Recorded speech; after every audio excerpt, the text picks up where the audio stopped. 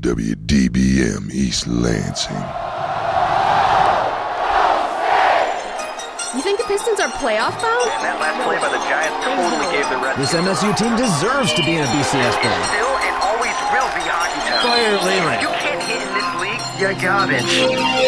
I'm Alex Sharg, and the Tigers are starting to get the bats rolling. Also, MSU baseball with a sweep this weekend. And Mike Rice said it again. All this and more. This is the Spartan Sports Wrap.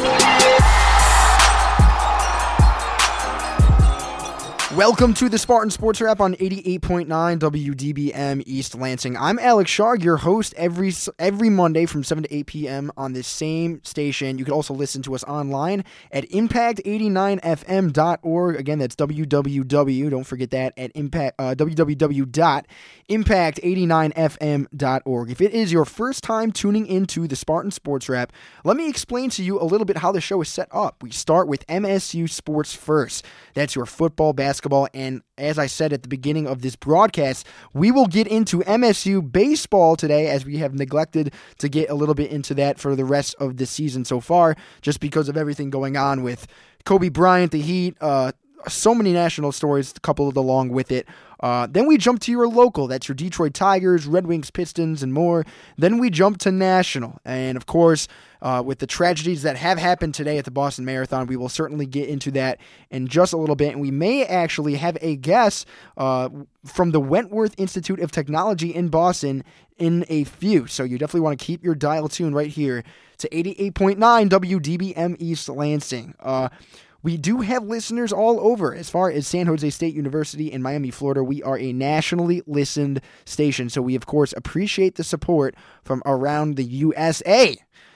We also have a special guest each week. Like I mentioned, we may have someone from the Wentworth Institute of Technology in Boston talking about that Boston Marathon tragedy with us in just a few.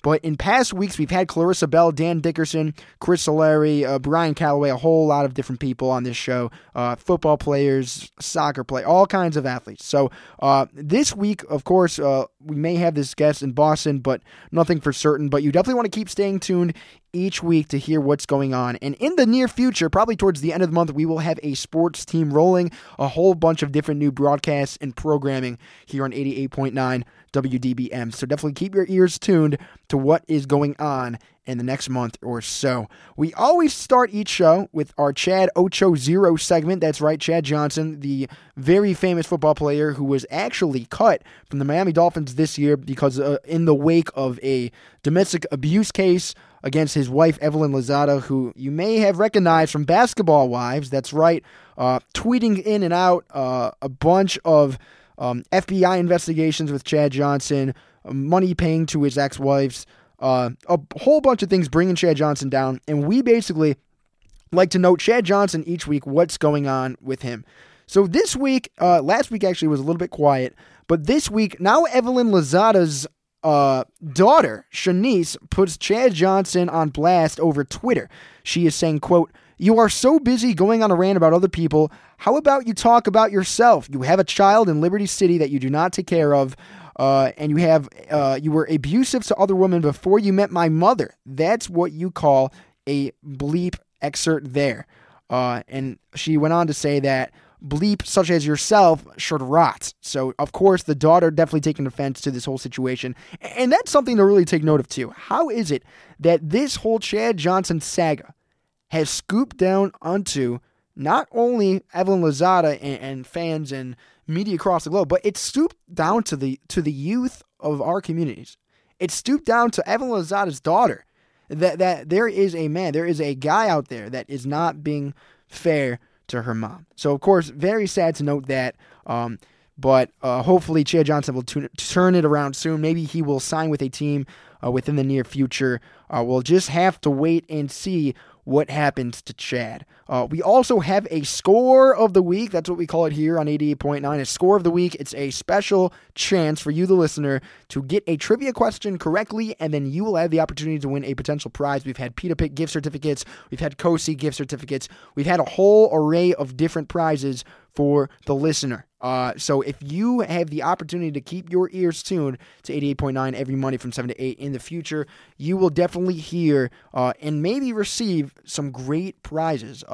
Once we form our sports team in the next month or so, we will definitely move on and offer some prizes in the near future. But we are going through some programming changes here on 88.9, some new shows, some new sports programming coming your way. So definitely stay tuned to see what happens. Coming up on today's show, as we started off, coming up in just a few minutes, we're talking about MSU football a little bit more. The green and white game, days away, another spring practice for the Michigan State Spartans. Maxwell, Monty Matters, a bunch of receivers showing off what they can do, including a Nick Hill, Max Bullock. So we've got a whole bunch of updates, according to Joe Rexrode from the Detroit Free Press, on Michigan State football news. So we'll get to that in just a few minutes. But like I said at the beginning of the broadcast, MSU baseball, we have not touched on it all year. They came off with an impressive sweep this weekend against the Indiana Hoosiers. We'll talk about their pro potential, what's going on with them making that championship, them making that very prized 6-team league tournament and conference title race, and we'll also talk about the sweep last week against Michigan and the difference between this weekend statistically. 7:25, we'll get into some MSU basketball news. And we'll touch on this at the end. We'll talk about Tom Izzo and his honoring this upcoming, actually tonight. This is from in Oklahoma City. He's receiving an award that was actually announced earlier this year, but the award banquet ceremony is tonight. At 7:30, we will get to hopefully the Boston Marathon and all of the tragedies, all of the stories floating left and right from different news sources. What's real and what's not? We'll get to that at 7:30. 7:30, probably more towards 7:40 actually. Detroit Tigers, an impressive award given to one Detroit Tiger this week in the wake of a spark in the bats from Detroit Tigers hitters. And we'll also talk about the pain that they are going through from relief pitching. 7:45, Detroit Lions make a splash when it comes to kickers. Once again, we'll talk about a kicker that's floating the way to Detroit, some position battles, NFL draft looming. We'll talk about who the Detroit Lions may draft and why. 7:50, the Masters, Kobe Bryant touring his ACL. We'll talk about Tiger Woods and also the Miami Heat. We'll get to that in national news more at 7:50 as we progress throughout this broadcast. And of course, at 7:55, we have our Goon of the Week. Last week, it was Mike Rice in the Rutgers program. We also talked about the Auburn Tigers program. We had two Goons last week. But guess what? Mike Rice is at it again. He is our Goon this week. Stay tuned at 7:55 to hear what Mike Rice is up to now. Pretty comical stuff, so you definitely want to keep your ears tuned. But now, to start off the broadcast, MSU football. Boy and boy, we've had reports left and right of who's going to be this starting quarterback that everybody has been hyped up so much for. Of course, Maxwell, the veteran, so call it, coming in for another year, possibly starting. Maxwell playing very well, according to reports thus far. Maxwell, last spring practice, after his first spring practice, which he played very well, with a couple of touchdowns. This past practice, in 2 full quarters, 123 plays in the 2-hour scrimmage, Maxwell completing 14 of 18 passes, very good completion percentage, for 130 yards and a touchdown. Now, Connor Cook and Tyler O'Connor, that were neck and neck with Maxwell last week, only 4 for 11 and 66 yards for Connor Cook, and O'Connor 3 for 9 and 29 yards, but O'Connor also added 15 yards on the ground with 3 attempts, showing off his mobility a little bit. So it all turns to Damian Terry, it sounds like. It all turns to see if Damian Terry is going to turn the eyes of the fans, of the media personnel, and showcase why he deserves to be a starter as a true freshman. But right now, I mean, Maxwell, according to reports, looking a lot better, looking like very experienced out there, led a game-winning drive at the end in a situational scrimmage. So there isn't really much you can say when it comes to why Maxwell shouldn't be the starter. I mean, 14 for 18, he's starting to show this consistency, limiting turnovers, but then you can go on the other side of things. You could say, listen, this is a Michigan State offense versus a Michigan State defense. You're not playing another team. You're not in a game situation to make the analysis that Maxwell is the best quarterback. You can only tell once Maxwell gets on the field. Can you mess, and that's another topic within itself, and I'm going to ask you, the listener, feel free to call in 517-432-3893. Again, the number 517-432-3893. We, of course, every single week ask you if you agree with what is said here on the Sports Chat. We want you to call in and get some of your opinions. But like I said, is it too hard to tell your starting quarterback in spring football games when you go into the year? And the Lions have had this problem in and year out before they got Matthew Stafford. When they floated through Kitna, when they floated through Culpepper, when they floated through a bunch of different players. But the Detroit Lions had this similar problem as in who should be the starting quarterback. Can you necessarily choose who's going to be the best starter before the players set foot on the field? Probably not. I mean, I don't imagine that you really can understand who would be the ultimate starter by just looking at spring football. Because when you're taking the same makeout of team, you're consistently playing against a Michigan State defense. You're starting to read the defense. You're starting to look at all the different formations.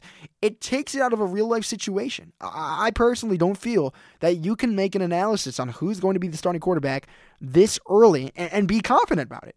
If Joe Rexrode writes a column tomorrow and says Maxwell is going to be the starting quarterback, or he should be the starting quarterback, I don't feel that there are enough facts and enough evidence to make that argument fulfill. You're putting Maxwell in a spring training game that isn't in a real-life situation. But if you agree, 517-432-3893, is it accurate enough to call a starting quarterback in spring football? Or is it more important to just wait for the season? Is it more important to wait for that first game in September under the lights against Western Michigan? Feel free to call in and offer your opinions as they come. Another thing that you definitely need to look at when it comes to this spring football team is Nick Hill. I mean, you can't get enough of all the shoes that this guy is going to have to come in and take away. You're taking on an 1,000-yard rusher from Le'Veon Bell who decided to leave early. You're taking on the fact that Michigan State's offense for the majority of the year relies on Le'Veon Bell. When Maxwell was throwing interceptions, when the offense and receivers were dropping balls, when the offense could not get anything rolling, who did the Spartans turn to? It was Le'Veon Bell, and it was every single time. 40 touches a game, sometimes a little bit less, sometimes a little bit more, but you can count on Le'Veon Bell to be the anchor of that offense. Nick Hill. Could Nick Hill be the anchor of that offense? We sure are rooting for him to basically make a statement here. But, of course, Nick Hill has not had many game experience so far. But it turns out that according to spring football thus far, Nick Hill is meeting expectations. Nick Hill and Jeremy Langford combining for 104 yards rushing. Redshirt freshman Riley Bullock also saw snaps at linebacker during this scrimmage. He also rushed with 43 yards on 11 carries, including a 1-yard touchdown run. So basically showing off his strength and power, pounding up the gut. Nick Hill collected on 33 yards on 12 attempts and provided a game-winning 7-yard touchdown run as well. So very nice to see some of these recaps when it comes to Nick Hill. He also capped a 10-play, 75-yard drive with a 7-yard touchdown run. That was just over a minute remaining in this quote-unquote situational scrimmage. And again, offense beating the defense 28-26.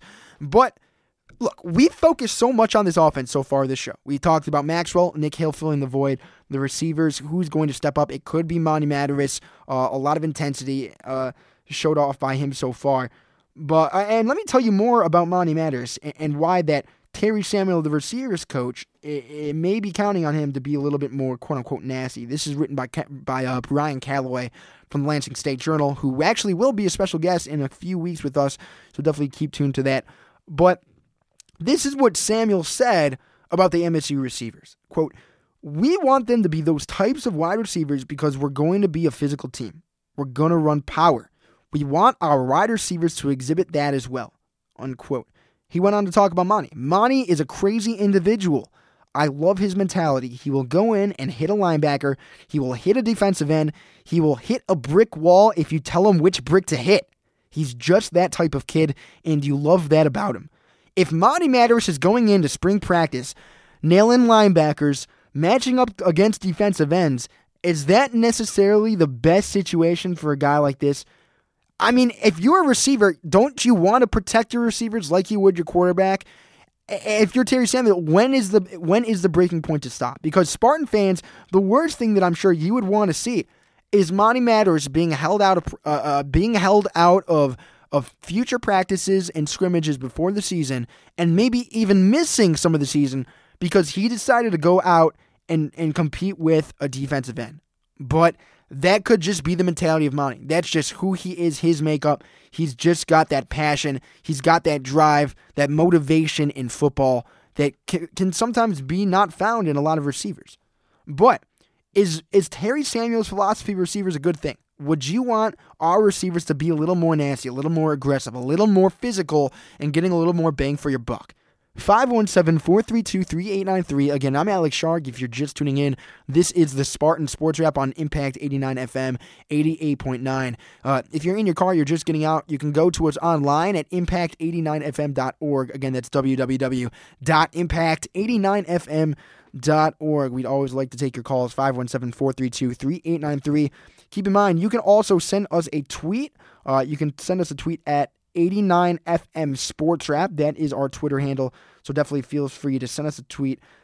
Tell us a little bit what you think is the right philosophy for Michigan State. Who you like in the position battles thus far and why. Is Monty Matters going to be that number one guy? I mean, Terry Samuel has said that he has been matching up against this number one defense.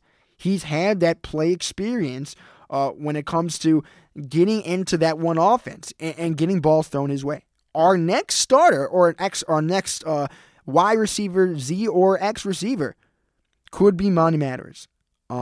So if you feel like Monty Matters or any other receivers are a little bit too nasty, feel free to call in. That is just the topic of conversation right now. 517-432-3893. Alongside with this receiver battle, and if you're just tuning in, we do have a little bit of a lineup to get to. We're going to get into some MSU baseball in just a few minutes. MSU basketball, a little honorary ceremony for Tom Izzo tonight. We're getting into the Boston Marathon ordeal. We may have a caller from Wentworth Institute of Technology out in Boston who's been witnessing this event.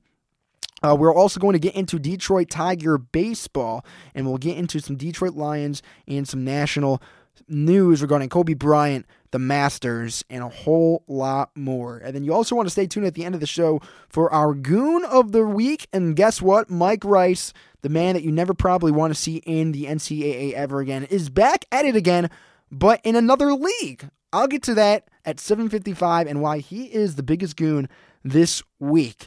Alongside with all of this MSU football talk, it's time to jump and switch tides to MSU baseball. Man, oh man. If you missed last weekend when the Spartans got swept by the Wolverines, it was not a pretty sight. Hitting 198 for the weekend, nothing was really there. They did come close in a couple games, but U of M definitely came on and showed them why they are the better team.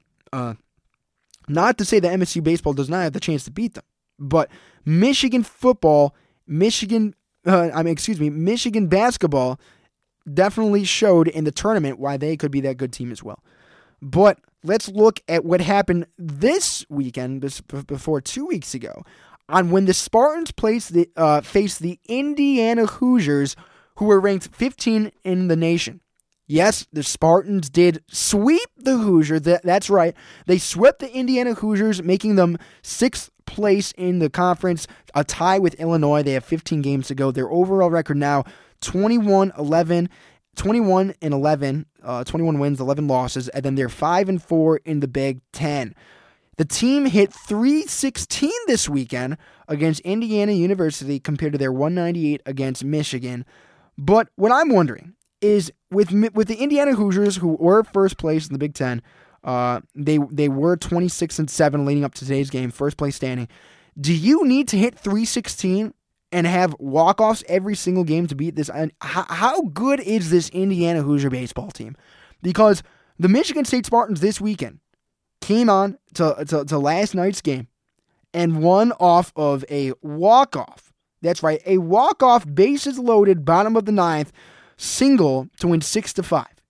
Saturday night, the night before that, they won off a Jimmy Pickens solo homer in the 10th inning to win 6-5.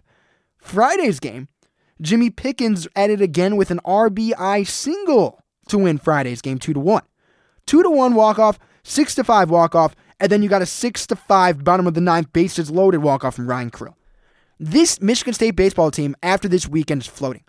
They're floating with motivation. They're floating with magic. They're floating with late game fever. It seems that to beat the number 15 ranked Indiana Hoosiers, late game fever with magic is the only way this Spartan baseball team can knock off a team like that. But is it? Do you have to hit 316 with walk-offs to beat Indiana University? Can we beat Michigan 2 weekends ago if we hit 198? Because we sure were pretty darn close. It wasn't really too far off. 517-432-3893. Who on this Michigan State baseball team have you seen most important to have so far? Who has been our MVP? Is it Jimmy Pickens? Is Jimmy Pickens established himself after the walk-off, after the RBI single, after the solo homer in the 10th, 6-5, 2-1, winning that little series for the Michigan State Spartans? Or are you going to switch tides and go with Ryan Krill? I mean, even after this weekend, his play besides his base-loaded single to get that sweep just shows that he may have that experience, that composure in the batter's box to get that bottom of the ninth base loaded single. Again, something that you also should know, with their game-winning hits on Friday and Saturday, the Spartans now, they have their next game tomorrow, and the Spartans tomorrow have a very tough foe in Notre Dame. So that's going to be quite the matchup for them, whether they can really pull it together or not. Another thing to know about the Spartan baseball team is look at all the players that just came out of this program. You see, if you look at the major leagues, I mean, Michigan State baseball is pretty well known. Now, are there any guys on this team this year that you personally, as a listener, can see having a legitimate professional chance? Can any of them make it to the bigs? Can any of them follow some of their predecessors that have done some damage at the major league level? Name your favorite MSU baseball player and name who is going to make their mark in the professional level. 517-432-3893. Again, 517-432-3893. We're talking about MSU baseball. You can also jump on the bandwagon, as we just got done talking about MSU football, regarding if Andrew Maxwell is going to be that guy. And just basically recapping, if you just missed it, the second scrimmage in the spring just commenced, and the offense won after a Nick Hill game-winning 7-yard touchdown run, and that was actually courtesy of a huge drive, 104 yards from Andrew Maxwell. So it's sure looking that Andrew Maxwell may be that number one guy. It's sure looking that he has the composure in the pocket now. He's not rushed to make some of these decisions. No interceptions, a touchdown to go along with 14 of 18 passing. So looks like Maxwell is certainly the favorite to come on again this year. Alongside with MSU baseball and Andrew Maxwell, time to switch tides here and get into the tide that struck Boston today. That's right, if you are just tuning in right now, if you turn on any major news source, whether it be CNN, ESPN, you can go anywhere for this kind of story. If you have not heard, and if you are hearing it for your first time, there is a tragedy today at Boston in the marathon. 2 deaths, more than 50 injured, according to some sources from the Associated Press. 2 multiple explosions near the finish line. Conflicting sources, whether they were bombs, it could have been a transformer exploding.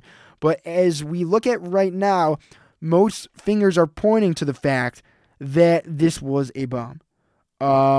Whether this explosion was from a terrorist attack, that's remained a little bit of a debate, but there definitely was some pandemonium from many of the racers, many of those who were at Boston today in the city. We may have Miranda Stuckey, a freshman from Wentworth Institute of Technology in Boston, call in just a few. We actually may have another guy named Benny Ebert-Zavis, a student here at Michigan State University, that may call in from Boston. He actually competed in the race today, so he is a guy that we actually may get on here and give you some instant updates from an MSU student. That's right, Benny Ebert-Zavis, an MSU student who ran in that Boston Marathon, may give us a call in quite a few to talk about what he witnessed at that Boston Marathon today. So definitely keep your dial tuned, and also give us a call if you can, if you want to talk about the accounts that did happen today in Boston. 517-432-3893. I mean, look, we've seen all kinds of things in attacks and all kinds of tragedies in sports. We've seen Munich. I mean, we've seen a whole array of different sporting events with tragedies. But I don't think ever, and especially in racing, we've ever seen a Boston Marathon exhibit a terrorist attack. Or any marathon, for that matter. When have you seen an explosion at a marathon? Whether this was a terrorist attack, it is still remained to be seen. But the sad part about it is that as the horrors exploded and all of that happened and all the government officials responded, there was some fighting that broke out between many of the people. And here's another question. Do we really need an increase in critical infrastructure, security infrastructure at events?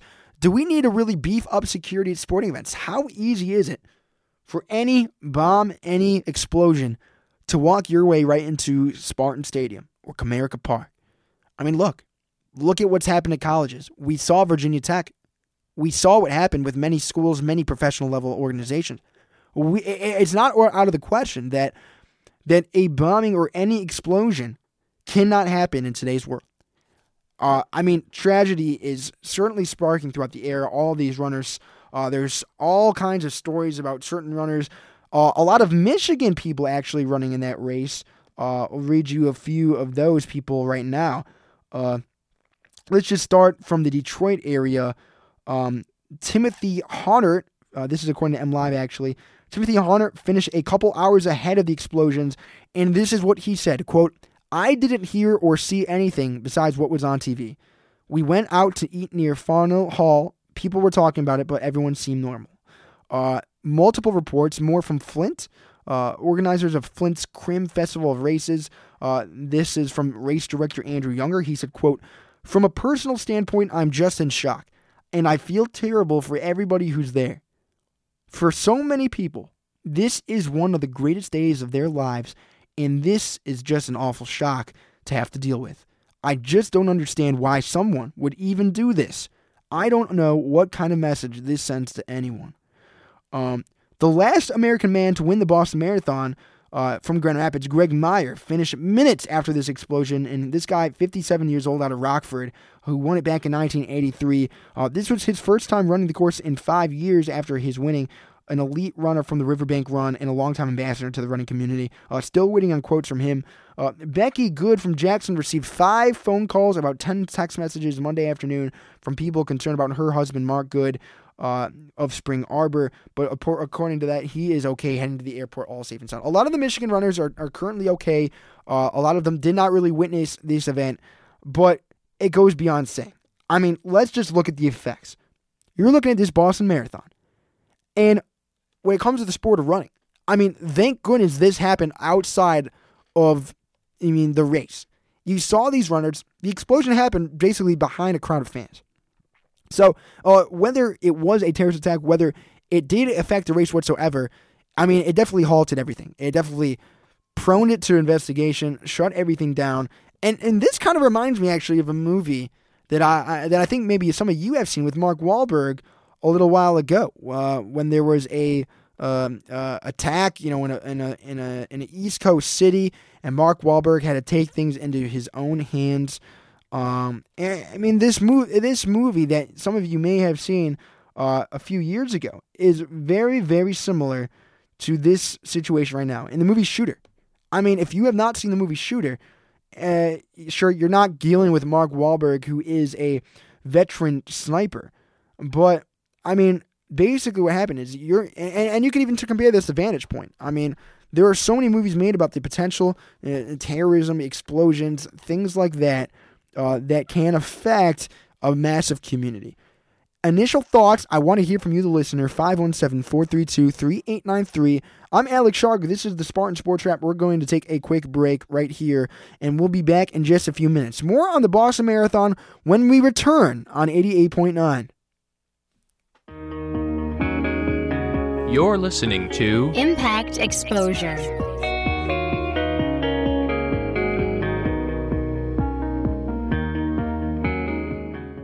Smoking helpline. Yes, I need to start smoking right away. Excuse me? I need to start smoking. Well, actually, it's the Stop Smoking helpline. The people in the apartment next to mine smoke 3 packs a day, and it drives me crazy. So I'm thinking 4 packs will do it. I think you want mysmokefreeapartment.org. It gives you the information you need to work toward a smoke-free apartment building. A smoke-free building without all that smoking. Yeah, that's right. Make your apartment smoke-free without making a stink. mysmokefreeapartment.org. For more variety than you'll hear on any other station, listen to the Impact Primetime, where you can find a different specialty show every night of the week. Wednesday nights from 8 until midnight, it's the Impact's Accidental Blues, your source for great blues music, news, and concert information. Only on Impact Primetime. Hola, my name is Esperanza. After a tragic incident, I was forced from a life of riches in Mexico to a life of poverty in the United States. My mother has become ill and we have become separated from our family. Now I must work for both of us to try to bring the rest of our family together. My name is Esperanza and I am trying to survive. Explore new worlds. Read my story in the novel Esperanza Rising by Pam Munoz Ryan. For other great book ideas, visit your local library or log on to literacy.gov. Brought to you by the Library of Congress and the Ad Council. Now back to Impact Exposure. Welcome back to Impact Exposure. This is the Spartan Sports Wrap on 88.9 WDBM East Lansing. Of course, a little bit of a somber tone, recapping this Boston Marathon tragedy that have left many wounded, 2 people have been killed, and many witnesses to this terrible account and tragedy. We may be actually getting an MSU student here who is running in that race in Boston in just a few minutes here. I'm just talking to him right now. So hopefully he can get on the air with us and talk about what he witnessed at this Boston Marathon today. And he was actually racing this Boston Marathon with his new app Tempo Run, which is actually coming out within the next month or so. It's basically an application that matches the music to your pace of your run. So if you want to hear more about that and basically what his accounts were of this race, you definitely want to stay tuned in just a few minutes here. Hopefully we can get him on the line. Alongside with, hopefully we'll get some callers. Let's just talk more about some athletes' reactions to this. Some more coverage of the stories. What CNN is saying that this was a terrorist attack. But let's hear from some Boston athletes first off. You can go in all sorts of ways with this. You can talk to all sorts of different people. But, I mean, wow. Will Middlebrook said, wow, what is wrong with people? Prayers, Boston Marathon hashtag. Shane Victorino, very sad to hear the news coming out of Boston. Horrific. My thoughts and prayers to all of those involved. I mean, even athletes taking such reaction to this, the entire nation, the entire world getting notice of this account here in Boston. I mean, and the video that goes along with it is just daring to watch. I mean, you're seeing this city, and then you're seeing as runners are slowly finishing their races, an explosion, knocking fans into the streets. I mean, the fans that were in the crowd watching, some fans got knocked into the streets of the race. I mean, this was just terrible to witness. Alongside with this explosion and running, I mean, when is the last time you've seen any explosion, any bombing besides Munich? I mean, there have been minor things. I mean, you've seen some minor difficulties with planes, a couple planes crashing. We saw what happened to the Marshall team. If you've seen We Are Marshall, you know what I'm talking about. But when have you ever seen a tragedy and situation just as this? I mean, it is just ridiculous. There are many reporters right now that are on the scene trying to basically understand if this was an attack or not. But I guess we'll keep you updated here at the Spartan Sports Wrap as we hear all the news. Like I said, if you're just tuning in at the beginning of the broadcast, there's a lot to cover here at this hour. But actually, there's some new updates. Sorry, back to the Boston Marathon here. But now there are at least 110 hurt at the marathon. 110. It went from 50 to 110. Obama doesn't say terror. He's not starting this as a terror attack anytime soon. But this could be something that we could be blowing out of proportion. I mean, this could be an explosion of a transformer. This could be an explosion of something that we just don't know about. Affiliates are trying to basically talk about, basically what really was the story here. I mean, CNN is calling this a terrorist attack, but Obama doesn't say terror. Wolf Blitzer on the scene covering this right now. He's talking about that, according to the Boston Globe, they have 90 plus injured, maybe 3 dead, 2 dead for sure, possibly 3. So the numbers just keep on rolling here as this whole thing basically continues. I mean, man, the video right now, I mean, it's right in front of all the nation's flags too. I mean, the explosion, the smoke goes up ahead of the entire city, all the nation's flags, people clenching for help. This is probably one of the worst days in sports that we've seen in quite some time. If you have witnessed, if you have any friends in the Boston Marathon, if you have any accounts to this attack, quote unquote, at the Boston Marathon, we'd love to hear your thoughts. 517-432-3893. Again, 517-432-3893. I mean, even reporters that were at the hotels neighboring said that they could hear it and hear the shaking from miles away. That there's no way that you could have avoided an attack like this and not know that this was something serious. So we'll get to that and a whole lot more as we continue later in the broadcast. But for right now, let's switch tides from the Boston Marathon and national news, and we'll get into a little bit about the Detroit Tigers. That's right. Detroit Tigers baseball is here in full swing in April. The temperatures are starting to heat up now. We may see, as we saw yesterday, that some of the bats are starting to heat up along with the weather. The first week of baseball, the weather was not very good. The Tigers going just about 500 within the first 7 games. But, I mean, it's a long season, a long way to go. And you look at some of these Tigers hitters. I mean, you've looked at Miguel Cabrera, Victor Martinez, and Prince Fielder, our big three. I mean, we pretty much counted that they would be pretty successful. But the thing about it is Prince Fielder showcasing, even within the first week, that he has gone above and beyond of being this multi-million-dollar player and winning American League Player of the Week. That's right. If you did not know, Prince Fielder, just about an hour ago or two, this was actually around 5 o'clock, Prince Fielder was named American League Player of the Week for the first time. No hitter in the American League had a better week than Prince Fielder. I mean, wow. 12 for 19, 632, 2 homers, 4 doubles, 11 RBIs from Prince Fielder this week. I mean, wow. 5 runs, and all this was in the Tigers' last 6 games.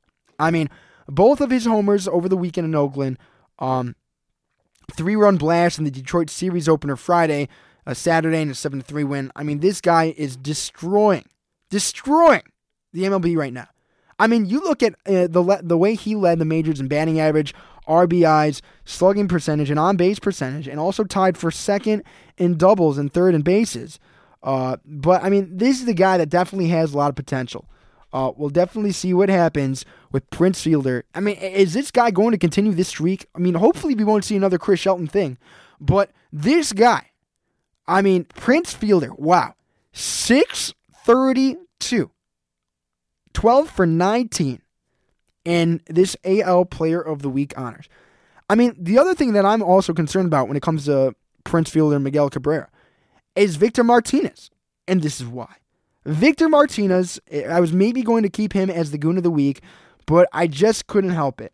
Because Victor Martinez, last Tuesday, was designated out of the lineup for one of the games on April 9th because of his laceration on his right thumb. He had a cut that required 8 stitches and occurred when Martinez caught it on a metal piece on the team's bat rack. Victor Martinez being kept out of the game because of cutting his thumb on the bat rack. I mean, man, we've seen we've had Goons of the Week, the player from the Oakland A's who cut his thumb just throwing his gum up on the ceiling. I mean, in the dugout. We've seen all sorts of silly baseball injuries, but when have we seen a silly baseball injury with the Detroit Tigers? We haven't seen a player cut his thumb on the bat rack and be kept out of a game. 8 stitches, this was for one specific cut. I mean, man, oh man. Andy Dirks filled in, and Don Kelly made his second start in left field, trying to switch the lineup around for Victor Martinez. But man, is that embarrassing or what? Let's jump to the phone. We've got Elmo from Detroit. Elmo, what about Victor Martinez being... Hey, I mean, this Detroit Tigers team is definitely turning it up. I mean, you saw with Prince Fielder winning AL Player of the Week, but man, Victor Martinez, day-to-day with cutting his thumb on a bat rack? I mean, what kind of an injury is that? It happens. What are you going to do? It happens. The Tigers are phenomenal. They're hitting the ball like crazy. Yeah, but, the one thing about the Tigers that is definitely worrisome is their relief pitching. I mean, from Villarreal trying to make his way back, I mean, you've seen Coke and there not be so strong that we've seen him before. We've seen Rondon with his insecurities. What do you do with this relief pitching? We're in trouble, Alex. we're definitely in trouble. If anyone thinks that we're in good shape with the relief pitching, they don't know baseball.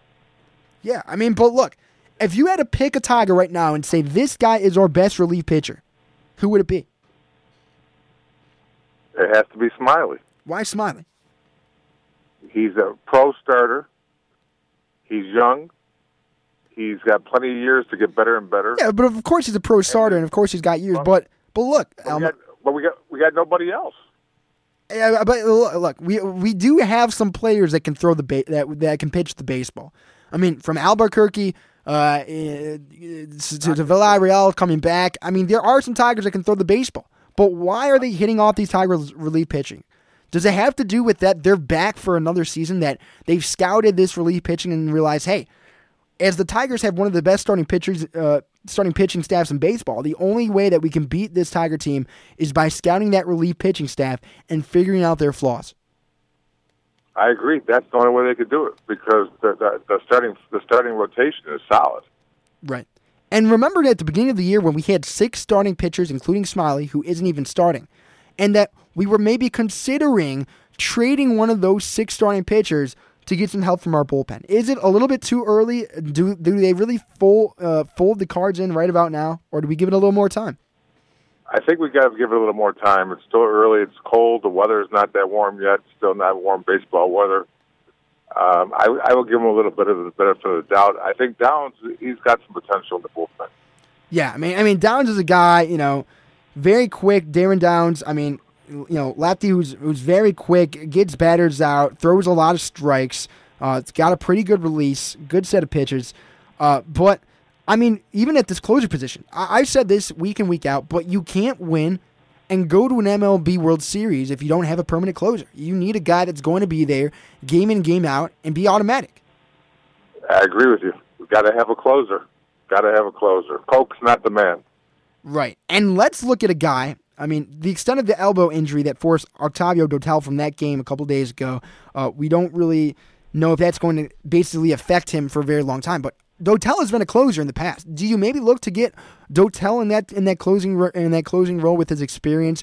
Because personally, teams may know Dotel very well by now. You know what? I think we might have to look to the AAA, Toledo. I think there's some good relievers down there they might have to look into, because the ones we have now aren't going to hold up. And guess who's in that AAA system as a reliever? Jose Valverde. I can't go with Valverde. He's going to have to be on the lowest man on the totem pole for me. If he comes up, I'm giving up on the Tigers. 517-432-3893. If Jose Valverde comes back, do you give up on this Tiger team? Do you throw in the cards that early and call the season done?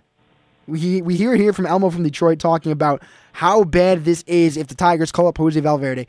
But Elmo, let's talk and switch ties from Detroit Tiger baseball to this Boston Marathon thing today. Elmo, from Munich to We Are Marshall, we've seen all kinds of tragedies. But how big is this?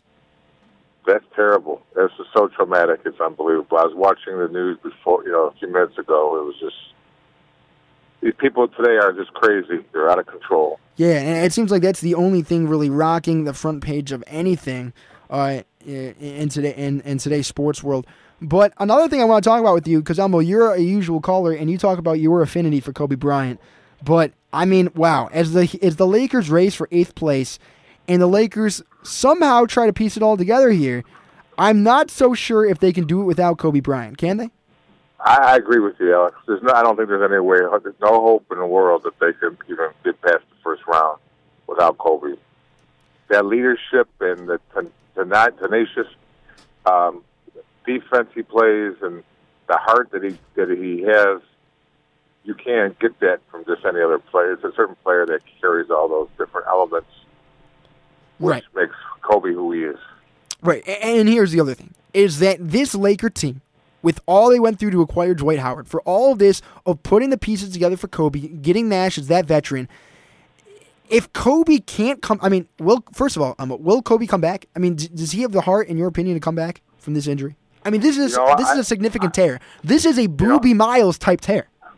Well, I could say by my own stuff, I had the same Achilles tendon surgery, and it's not, and he's going to have the best trainers and everything. Right. But physically and mentally, it's totally different. Coming back from that kind of injury is a lot different than coming back from a knee injury, because that one tendon is what holds your foot and your leg together. Mm-hmm. And mentally, it's a tough road to come back on. So I'm going to say at his age, he'll never be the same. Right. I mean, it's evident that he'll never be the same, but can he still contribute to an NBA level? I mean, what are the Lakers going to do with their team now? And will any team want Kobe Bryant? I think they're going to have, for next year, they're going to have to I think they're going to have to let Dwight Howard go and try to get someone to take Kobe's spot. Yeah, I mean, maybe they're going to have to totally restructure this organization and build from the bottom up. I think so. All right, I Elmo. agree. Thanks a lot for your call. Appreciate it. Yeah, that's a great show. I love talking to you. Of course. Elmo from Detroit calling in, giving his take on the ACL injury of Kobe Bryant and a whole lot more. Just, of course, recapping the tragedy in Boston. Unbelievable. Like I said at the beginning of the broadcast, we may get a student or two on here. We actually do have Miranda Stuckey from Wentworth Institute of Technology in Boston. She unfortunately was unable to call in, but she did send us a little bit of an email bit on what she witnessed today. And I'm just going to read this to you, what she basically had to deal with in the city of Boston. So she said this, quote, "Today I was just a volunteer at the marathon. My job was at the finish line, but I was back away from the line. The explosions were less than a block away from me. I was supposed to hand the runners their bags of personal belongings after they were done competing. All I heard was the explosions. There were two. In all honesty, we thought it was a piece of machinery that dropped a piece of heavy metal. A few minutes later, all the police officers and ambulances started moving towards the finish line. It was inspiring to see the dedication of all the volunteers and all the professionalism of the competitors. Everyone that I encountered today was helping another individual, whether it was a few words on the street or they held each other up while they changed out of racing clothes. Many of the runners were disoriented and confused about what was happening, and I don't blame them. I'd want to get out of there as quickly as I could too. A teammate and myself helped two runners get back to their hotel, or a friend. I passed so many strong individuals along the way, it's astounding. Everyone did more than they were supposed to, even when they didn't deserve to have that asked of them. I was incredibly lucky to be as far away as I was and to meet the people I did today." So great to see the positivity coming out of Boston residents and those going to school there. I mean, for students, for youth, to witness this Boston Marathon and all of its tragedies is beyond thinkable. Beyond thinkable. But the worst part about it is that we're still trying to scramble and figure out whether this is a one-man attack or this is based off a bigger organization. I mean, if it is, and this is a one-man attack, I mean, do you account and target more of that network of underground of an underground terrorist network? I mean, where do you go from here? We'd love to take your calls. We heard one from Elmo just a little bit ago. 517-432-3893. Again, 517-432-3893. Rick Porcello and the Detroit Tigers pitching. Certainly needing help on the relief side, but Prince Fielder in the hitting. Austin Jackson, Torrey Hunter. I mean, Austin Jackson with 4 hits. Torrey Hunter with all his multi-hit games. They certainly are starting to hold the fort down and making this not too much of a big deal. Along with the relief of this Detroit Tiger pitching, I mean, we'll go game-to-game basis. We only have an hour, so it's hard to go game-to-game basis and in-depth within this hour talk. But for with the 10 minutes we have left, we got to talk about the Detroit Lions before we go. I mean, this is a pretty interesting story to me. Havard Rugland, a Norwegian YouTube kicking sensation, was recently signed by the Detroit Lions to complement David Akers, the veteran Akers who was cut from the San Francisco 49ers. I mean, this guy, this YouTube sensation, is kicking a football onto boats in a lake. This guy is drop kicking footballs from the side from a 90-degree angle and kicking it towards the field goal post, just putting on a show. I mean, this Havard Rugland guy certainly looks like this guy can kick in the NFL.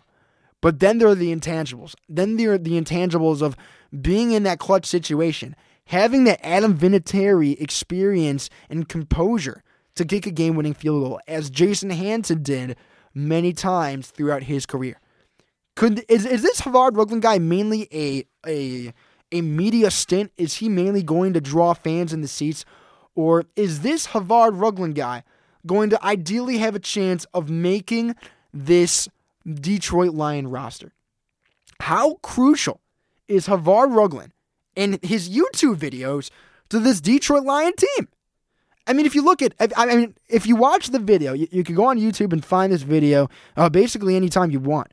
But, I mean, we've seen soccer players attempt to kick before. There are many soccer players, friends of mine, that are kicking now in college programs. I have friends kicking at Kalamazoo, at Kansas. There are many soccer players that think that they can maybe kick in the NFL. But can a soccer player necessarily kick on an NFL team and be able to have the composure, have all of the intangibles? Can he learn, like Havard Rugland, can Havard Rugland learn all of the intangibles to be an NFL kicker? Or is it something you just can't teach? 517-432-3893. Again, if you'd like to talk about anything we have during the show, send us a tweet at 89FM Sports Wrap, or you can also call in and talk about anything we've discussed thus far. Regarding the Boston Marathon, MSU baseball sweeping the Hoosiers. We could talk about MSU football and spring ball, whether Maxwell is going to be that starter. A whole lot more. Detroit Tigers, of course, struggling. And another thing in sports news, if you've seen the Jackie number 42 movie, besides for throughout the majors today, they will wear that number 42 to honor Jackie Robinson. But if you've seen the movie, I really want to hear about it, because that is a movie making that story, that historical influence of Jackie Robinson into a modern day picture is sometimes a little hard to imagine. I'm not so sure that they can portray the exact feelings, emotions, everything that goes along with Jackie Robinson into this number 42 film. So 517-432-3893, reviews of the Jackie Robinson movie. Have you seen it? What do you think of it? Does it accurately portray what he has affected in the world of sports?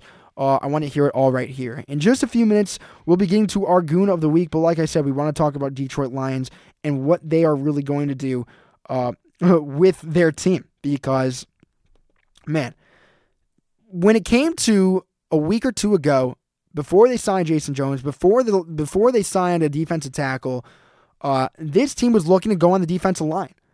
It looked like this Detroit Lion team certainly was going to stick with drafting not necessarily the best player available, but it looked like this Detroit Lion team was going to maybe go on the defensive line to replace Cliff Averill.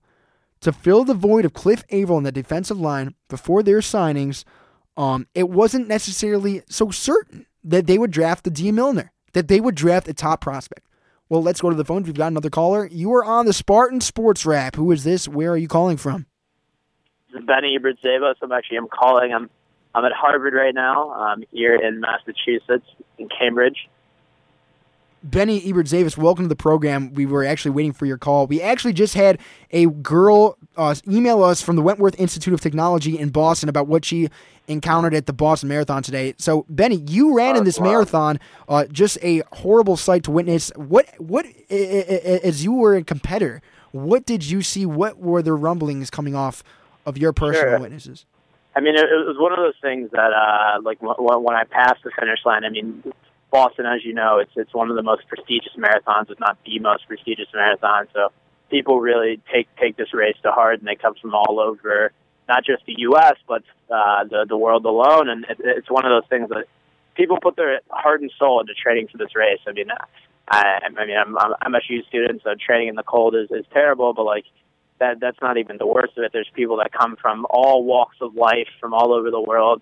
And this is their goal. Like, people train even years for this. Last year was extremely hot, so Boston Marathon offered that if you actually didn't come out to the race last year, they'd guarantee you entrance to this year, and that was a big chunk of people. So wow. It was one of those things that when I crossed the finish line, I ran a PR, which is a personal record, and all the guys that I chatted with were ecstatic that they ran great races, and then a few hours later, then the explosion occurred. And it's one of those things that how can you kind of feel good about yourself for running this great race when there's people that are seriously injured, dismembered, people died. I mean, it's one of those things that at what point where do you draw the line and then realize that it's one of those things that running is such a peaceful, like a kind of on your own sport that you kind of you're so into your own workout, your own zone, but it's devastating, and it was one of those things that just seeing it all unfold.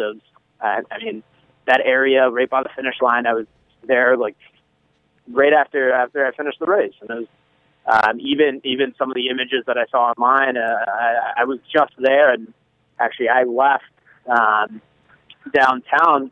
I was in a cab going to our apartment, and 10 minutes was into our ride. That's when it happened. My parents actually saw the smoke and heard the explosion. So it's one of those things that hits home, especially since Boston's such a pretty tight knit community. Right. And it's mind blowing. For those of you just tuning in, Benny Ebert-Zavis, an MSU student who actually flew out to Boston this weekend to run this marathon, he has been training for quite some time. Benny also using his new app Tempo Run, an application that matches the music to your pace of your run. Benny, did you have that with you in the race today? I actually did not. It's one of those things that I actually run naked. Tempo Run's amazing. It works, but it's one of those things that for me, if I have some type of device on me, that I'm more prone to look at it, and then you kind of get just so mental about making sure you hit that pace. So I typically like to run naked, but I do, in a sense, I do use Tempo Run just on runs around East Lansing. Actually, we pushed out the beta. It should be pushing out tonight and tomorrow, so we've got to select a small group of people that are testing it for us, and we're going to have a big launch in May. But I'm learning more and more just with this app about the benefits of listening to music while running and how it can increase your workout and your cardiovascular output. So I'm learning at the same time, and I've been listening to music more because of Tempo Run, definitely. But with time, I'll definitely ease into it. But I mean, more people are using it as a guide. I mean, and music really does enhance your workout and allows you to have a more fluid performance, without doubt. Definitely. Benny, thank you so much for calling in. Just one last question before you go here. I can't imagine, what your reaction is being there in Boston, on your way home, finding that out. I mean, you're hearing it right first here on The Impact that an MSU student finished the race, on his way home, heard some of his parents heard the explosions. He started to hear some of the reminiscence and analysis and comments from many of the people there. I mean, were there students along there with you? I mean, was this a younger crowd? It's crazy because actually no, I mean, there's a good bit of younger runners. I mean, you have to be 18 and up to even qualify. So most of these guys, it can't be your first marathon. So typically, most marathoners are not 18 to 20 and change. They're typically you're 25 and up. And I mean, there's guys that did this race that were 80 plus years old. It's insane that some of these guys have done it for years and years. I actually ran next to a guy who ran the whole race barefoot. There's people that are running the race in prosthetics, all different type of costumes. People that are pushing wheelchairs that with they had a family member, a friend that suffered from muscular dystrophy or any kind of different ailment, and then these all individuals are participating in the race. So it's really people from all walks of ages and abilities. It's just quite a camaraderie. I mean, it's gone on for 117 years, and they do it right. And there's about 29,000 people there that are running today, so it's serious. Wow. Benny, thank you so much for the call. Stay safe, and we'll see you in East Lansing soon. Hey, appreciate it. Thanks, guys. Thanks. Benny Ebert-Zavis, MSU student who ran in that Boston Marathon. Just horrible, just to cap that off. Just some good comments. I mean, you hear it first on The Impact. No news source has an MSU student yet who honestly witnessed himself some of the makings of that Boston Marathon. But from a little bit of a little more negative news to a little bit more positive news, a little goofy news, because it's time for this. Goon, goon, goon, goon. Goon of the Week. That's right, Goon of the Week. And this week, Mike Rice is at it again. That's right, Mike Rice, the man who was actually recently fired from Rutgers, is now coaching 12-year-old girls in an AAU basketball game in New Jersey. This was just today. Tweets coming from some hoops critics. Brian Geltzeler was talking about how he was actually not joking. A 7th grade girls team. No way, right? But according to this Deadspin report, it is very true. But that's another thing. Would you be comfortable with Mike Rice coaching your girls? Unbelievable. So that's going to be our Goon of the Week. And as we will come back next week on the Spartan Sports Wrap, we'll have more guests as we did today with Benny Ebert-Zavis, Miranda Stuckey's email, and of course Elmo calling in. We always have a good amount of callers here. But coming into next week, we'll touch more on Mike Rice and this 12-year-old girls thing. We'll talk about more about the Masters with Adam Scott winning, Tiger Woods, the Miami Heat now looking to capitalize without Kobe Bryant, and more Detroit Tigers news. I'm Alex Sharg. I'll be with you same time next week on the Spartan Sports Wrap. You've been listening to the Spartan Sports Wrap on Impact Exposure. Tune in every week for more of the greatest sports information, news, and analysis. Here and only here on Impact 89 FM.